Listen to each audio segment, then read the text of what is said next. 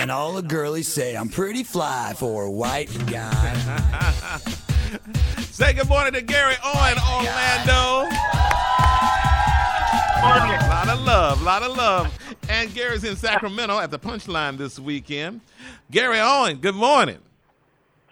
Good morning. I told you off the air I'm getting ready to go into court. It's a family thing, but I'm back in my small town where I grew up, and I'm sitting in the parking lot right now waiting to go into court so I can get on the phone with you, and it's so backwards country out here. I told you, it looks like Duck Dynasty meets Teen Mom. By everybody walking into this courtroom, man. It is ugly out here. I don't know why I left. Gary grew up in a trailer, right? In a trailer park. Yeah. And it looks like all my neighbors are here at the courtroom. Why are you going to court? It's a custody battle for my brother. He had a 3-year-old daughter. My brother that passed away. So there's a custody battle between the mom and my stepdad and mom versus the baby mama. And somehow I got subpoenaed to get in the middle of it. So I don't know what hornet's nest I'm about to walk into.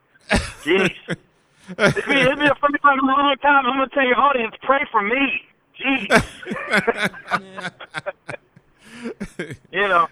Hey, I wanted to speak on the Black Lives Matter movement, if I can. Yeah.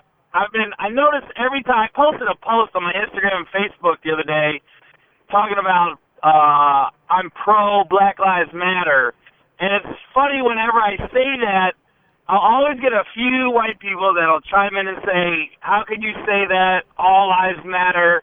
And I always think, I agree, all lives do matter. I said, except the Black Lives Matter slogan came first. It's not like there was people saying all lives matter, and then some black people came in and goes, no, Black Lives Matter. Then you might have an argument, but you can't piggyback off somebody just being pro their race to say, no, all lives matter. And then I'll have some white people say, if anybody was to ever say white lives matter, that would be considered racist. And I go, you got to take everything in context and where it came about. I go, white lives matter might deem racist in America because we're the majority. There's so many of us. I go, now let's go to Japan, and let's say some cops are abusing some white people in Japan, and you got these white people that band together and be like, hey, white lives matter here in Japan too. Then it's not racist.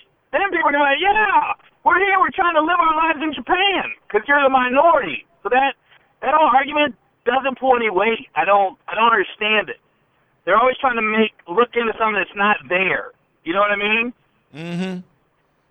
That's so I'm deep. saying if you want to do a white lives matter movement, go to Japan and watch the backing you get.